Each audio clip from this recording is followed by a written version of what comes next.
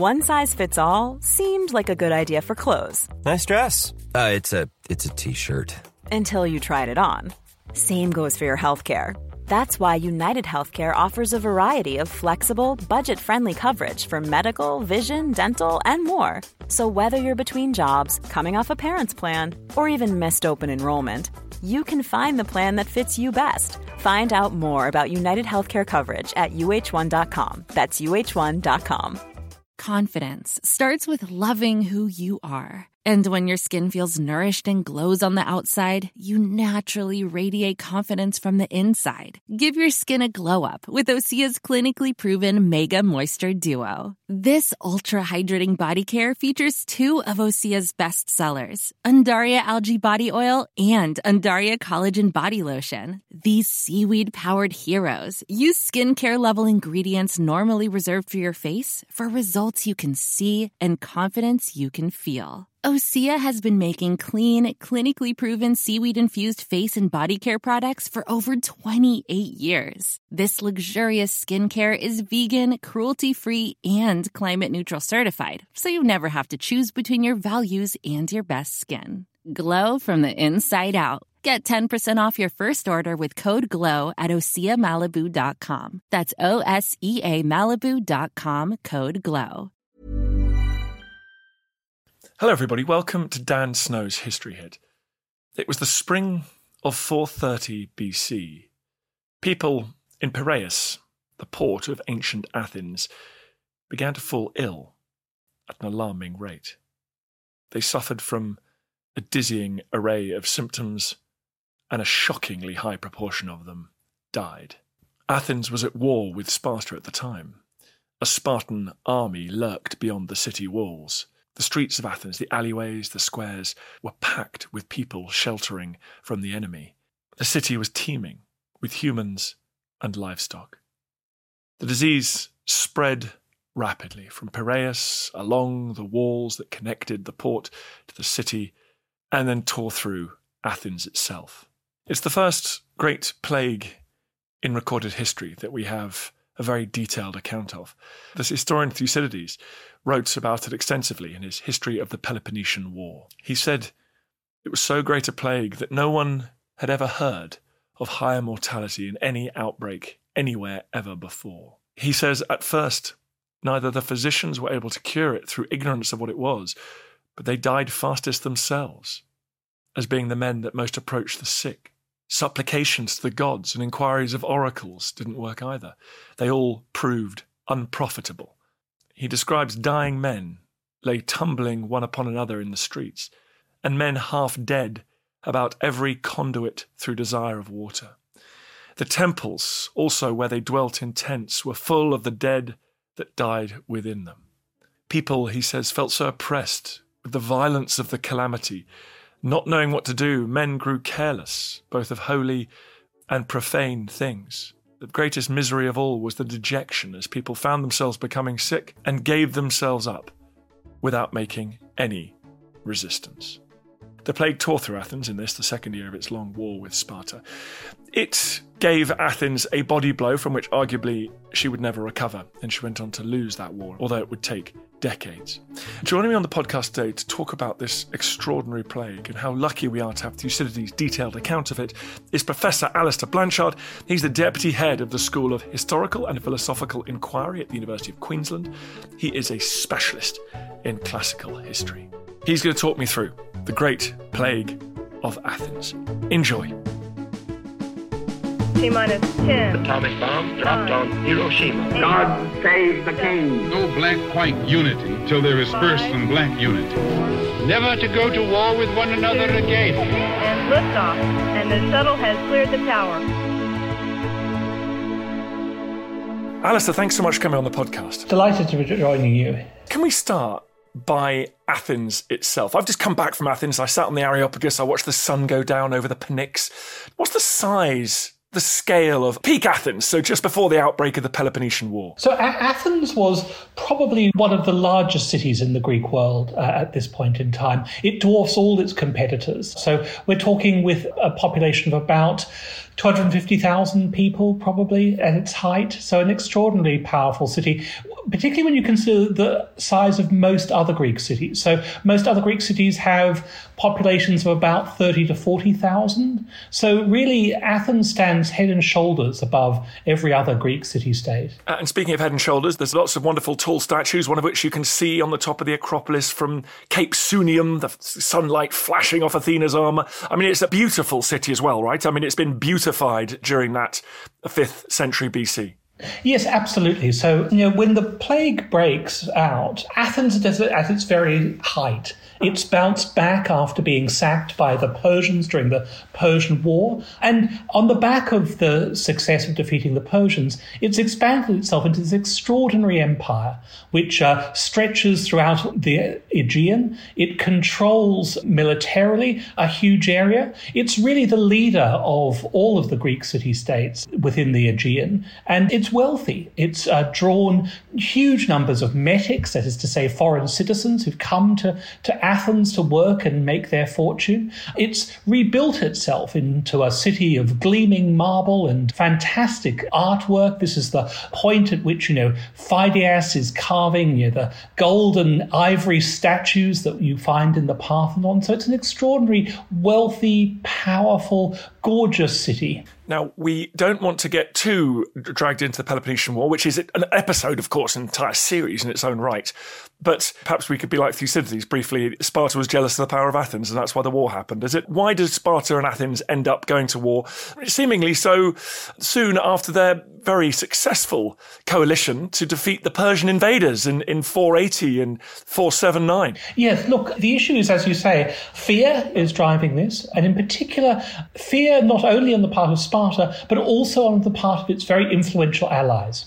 So, in particular, the city-state of Corinth is increasingly worried about an expansionist Athens. Athens, in this period, is embarking on bolder and bolder moves. It's expanding its influence in places like Egypt, for example, and we're seeing expeditions to Egypt. But increasingly also, it's looking to increase its power westwards and also over land. You see, up until now, Athens has been very much interested in controlling the sea lanes. But now it's increasingly looking to increase its power over mainland Greece. And when it does that, it really is encroaching on the area that has always been Sparta's great area of influence. So we're seeing it really stepping on Sparta's toes. We see it, impacting on important allies like, for example, Corinth and Aegina and other kinds of allies of Sparta. So it's really starting to irritate Sparta and causing Sparta to have fear.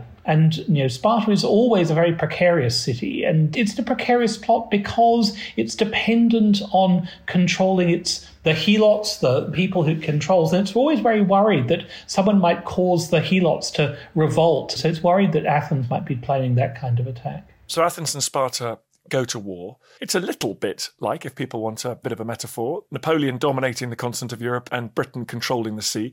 Athens, a great naval power, but found it pretty hard to defeat Spartan armies on the land, didn't it? And so just describe the kind of character of the war in those first couple of years. The character of the war is really set by the leading Athenian statesman Pericles, who decides on this strategy, which is that Athens will gather its citizens from its countryside and retreat behind its walls, and instead pursue a largely naval campaign. And so Sparta will make, annual land invasions of Attica, but it will meet no resistance. The Athenians won't meet Sparta on pitched land battles because they know that were they to do so, they would almost certainly lose. Sparta is the dominant land power in this region. And so instead, Athens decides to play to its particular strengths, which is its navy. And so it embarks on naval raids and uses and exploits its naval resources. It knows that it can rely on its navy to, in fact, provide it with grain and all the resources that will allow it to survive, an extended siege. So Athens is very much trapped behind its walls, but using its navy to its best advantage. So as you say, Athens is sort of trapped behind its walls.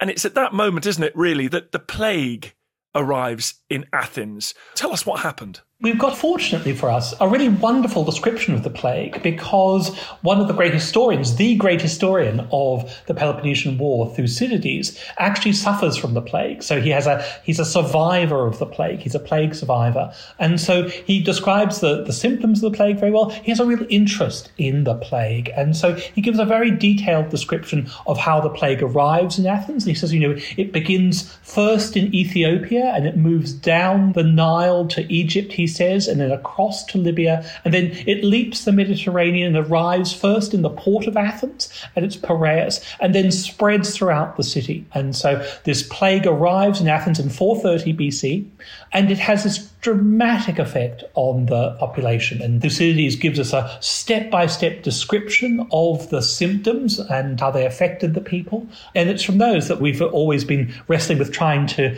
work out what the actual plague was. Yes, I've got the description here. As you say, it's a very long description, isn't it? It said people were in perfect health and it suddenly came upon them an extreme ache in their heads, redness and inflammation of the eyes. Their tongues grew bloody, noisome and unsavoury. There was sneezing and hoarseness, a mighty cough. I mean, it sounds like it's sort of everything. Then there's vomiting and strong convulsions.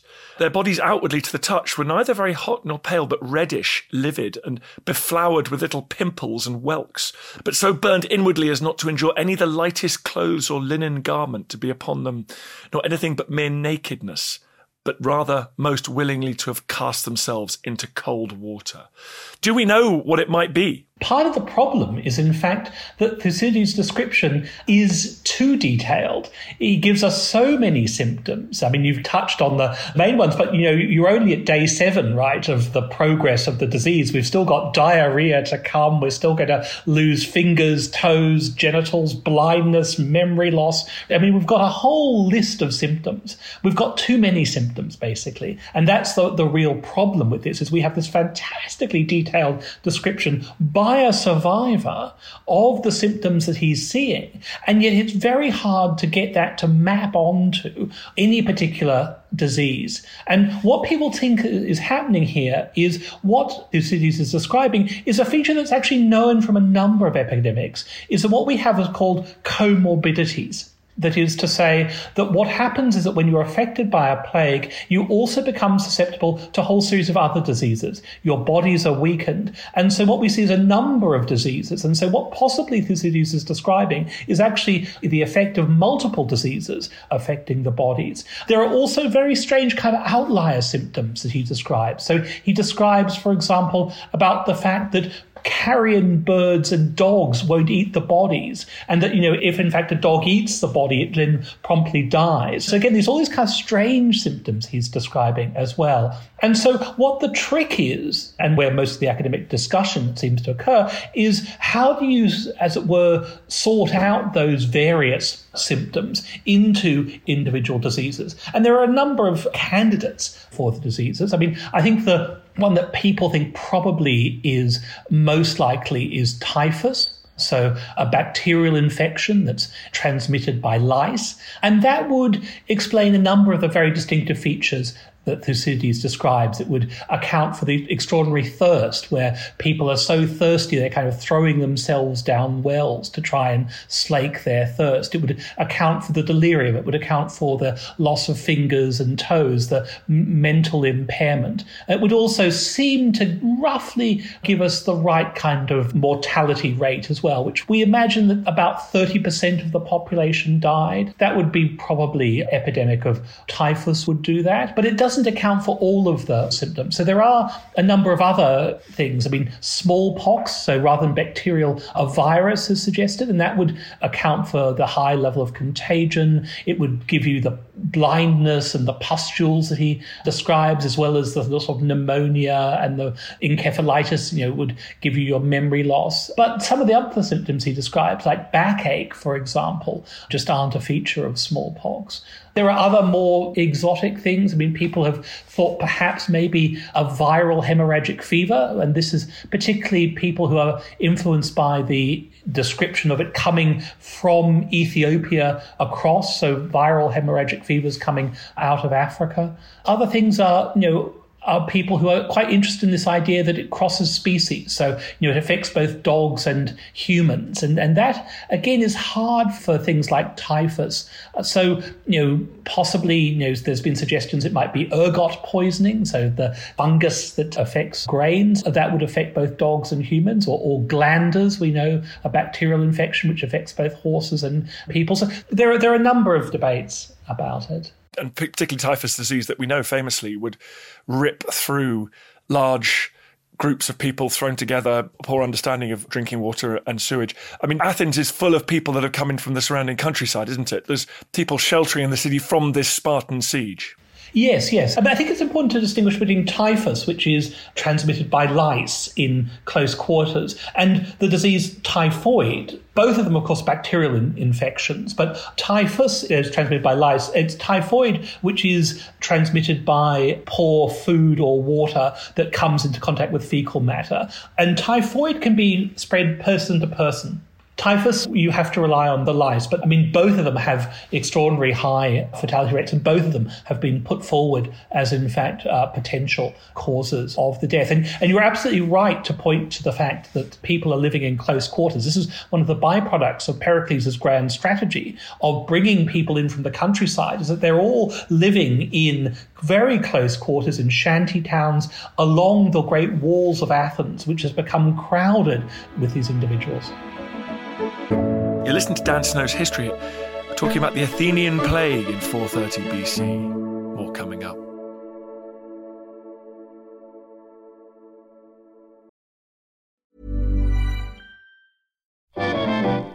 How did Hitler's sexuality shape his worldview? Why did the Black Death lead to the rise of the witch trials? And what are some of the sauciest scandals involving kings and queens at Hampton Court? I don't know about you, but this is the history I want to hear about. If you do too, then join me, Kate Lister, every Tuesday and Friday to find out the answers to all of these questions and more. Listen to Betwixt the Sheets, the history of sex, scandal and society, wherever you get your podcasts. Brought to you by History Hit. Hey, I'm Ryan Reynolds. Recently, I asked Mint Mobile's legal team if big wireless companies are allowed to raise prices due to inflation. They said yes. And then when I asked if raising prices technically violates those onerous two-year contracts, they said, "What the f*** are you talking about, you insane Hollywood ass?" So to recap, we're cutting the price of Mint Unlimited from $30 a month to just $15 a month. Give it a try at mintmobile.com/switch. $45 up front for 3 months plus taxes and fees. Promo rate for new customers for limited time. Unlimited more than 40 gigabytes per month. Slows full terms at mintmobile.com. Looking for the perfect gift to celebrate the moms in your life? Aura frames are beautiful, Wi-Fi connected digital picture frames that allow you to share and display unlimited photos. It's super easy to upload and share photos via the Aura app. And if you're giving an Aura as a gift, you can even personalize the frame with preloaded photos and memories. And also remember, when using messaging apps, they shrink the photos. You cannot print those out. You cannot blow them up. This is high quality imagery going to one of the most important people in your life. The Aura app is super easy to set up. It takes about 2 minutes. And you're going to love it. There's free unlimited storage, add unlimited photos and videos, and invite as many people as you want to a frame. Right now, Aura has got a great deal for Mother's Day. Listeners can save on the perfect gift by visiting auraframes.com to get $30 plus free shipping on their best-selling frame. That's AURA frames.com. Use code DANSNOW at checkout to save. Terms and conditions apply.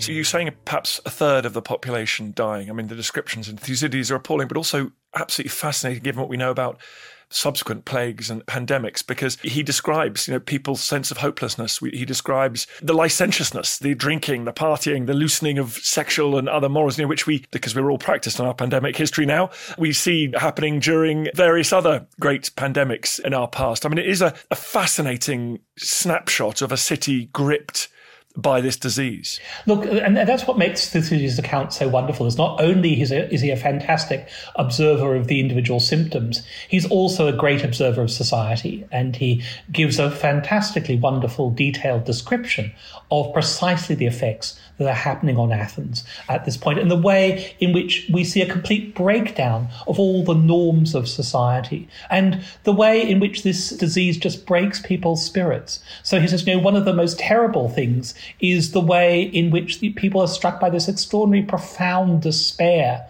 that they see no kind of future, that they really lose the power to resist. And this, he said, actually makes them far more prey to the disorder than anything else. And, seeing the awful kind of spectre of people just dying like animals, like sheep all around you. And also the tremendous way in which disease affects the good and rewards the evil. He said, this is the real thing is, if you're a kind person who goes to look after your neighbours, then you're more likely to fall prey to the disease. It's the selfish, the people who ignore their community, who actually survives. He says, this is absolutely goes against, everything that people have been taught about kind of how they should behave. And it really challenges them in their belief in justice, in the gods. This is a real profound shock to all the kind of ways in which people think the world should work. What are the political consequences? Perhaps we should start with the man who, well, in some ways perhaps had some responsibility for this, the man whose strategy Athens was pursuing.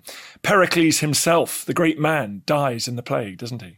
Yeah, absolutely. He's probably the most important victim of the plague, is Pericles. And the great hypothetical is what would have happened in the Peloponnesian War had Pericles survived, because he's the great culture hero of Thucydides' account of the Peloponnesian War. And ultimately Athens will lose. The Peloponnesian War will fall to Sparta. And people often wonder, what would it have been like if Pericles had still been at the helm? And certainly Thucydides gives you a very strong impression that actually, history might be very different had Pericles still been in charge. He regards the generation of politicians that come after Pericles as demagogues, people who, rather than restraining people's appetites and restraining the bad judgment of people, actually feed it and feed the worst excesses of democracy. And so Thucydides, who's not a great fan of democracy, it should be said, partly because he himself was a general who'd been exiled by democracy, regards actually the kind of demagogues of,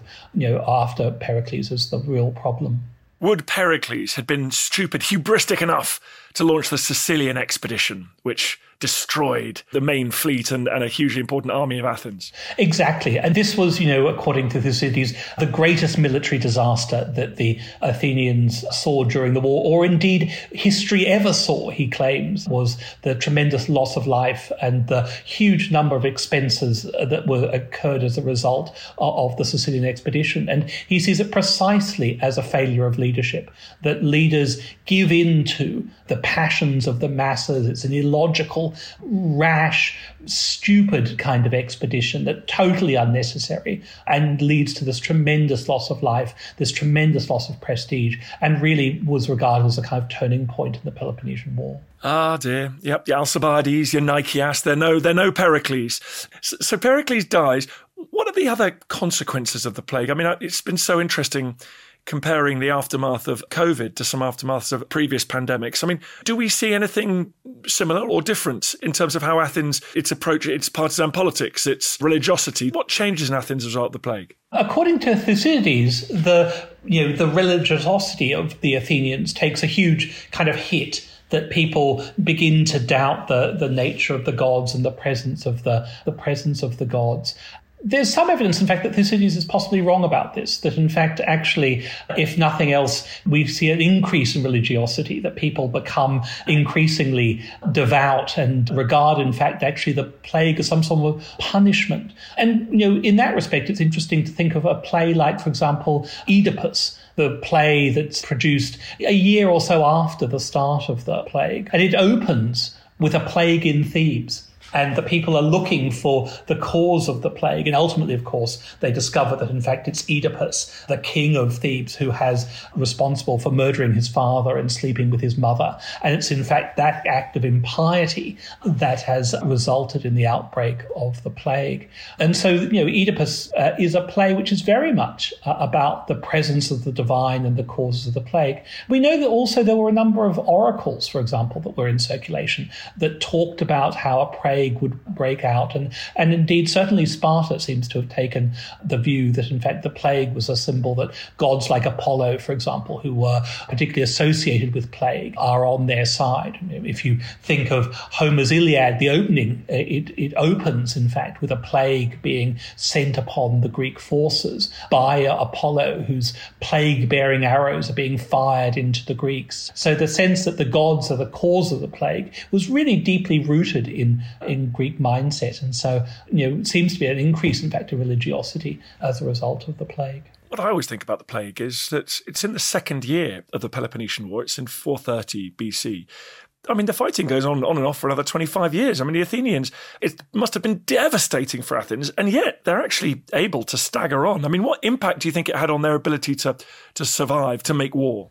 It's a really interesting question because, as you say, it doesn't seem to stop them. And I think that's partly to do with the nature of the Athenian Empire, which is because it's, in fact, this empire that's structured around a series of relationships between Athens and its allies, where the allies are essentially beholden to the Athenians. They're able to rely on, in fact, the resources of the empire in a way that allows them to continue on. Also, they're a naval empire as well, and that's a particular kind of empire that, again, provided they can man the ships, the empire can still continue. And also, remember, their strategy is not a series of attacks. It's an entirely defensive strategy in this first phase of the war. So again, that allows them to survive as well and continue.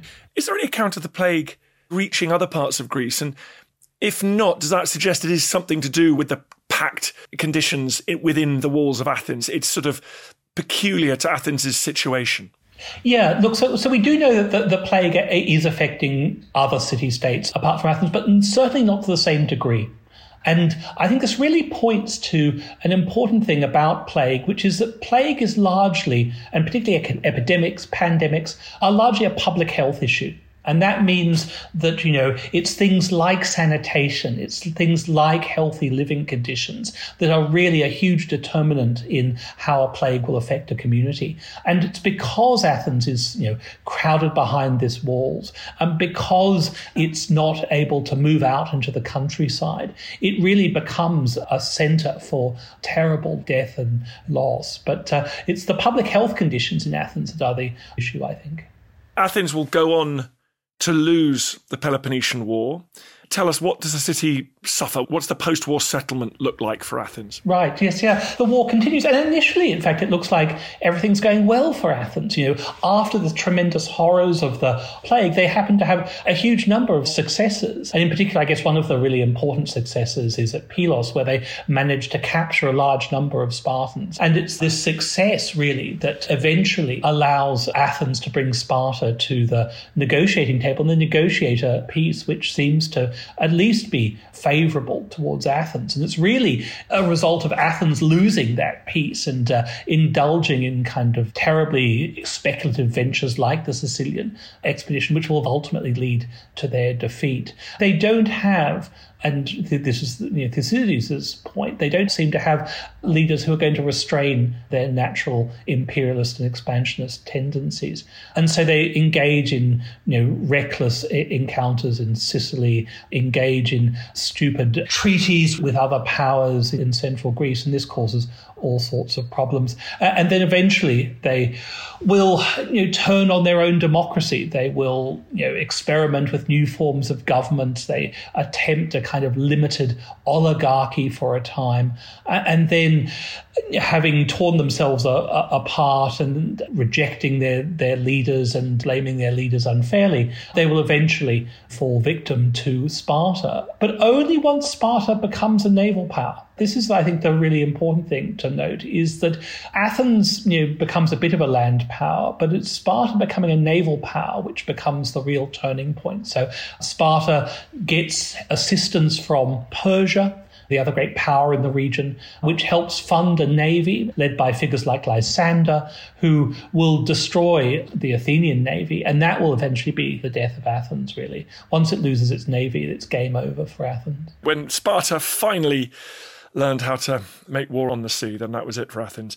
Thank you so much for coming on the podcast. How can people follow you and learn more about these subjects? I regularly post on Twitter and stuff, and people are very welcome to follow me there. And also, I do a number of podcasts and online lectures and things, so people are always welcome to try and track me down that way. Brilliant. Thank you so much for coming on the podcast. Good to speak to you.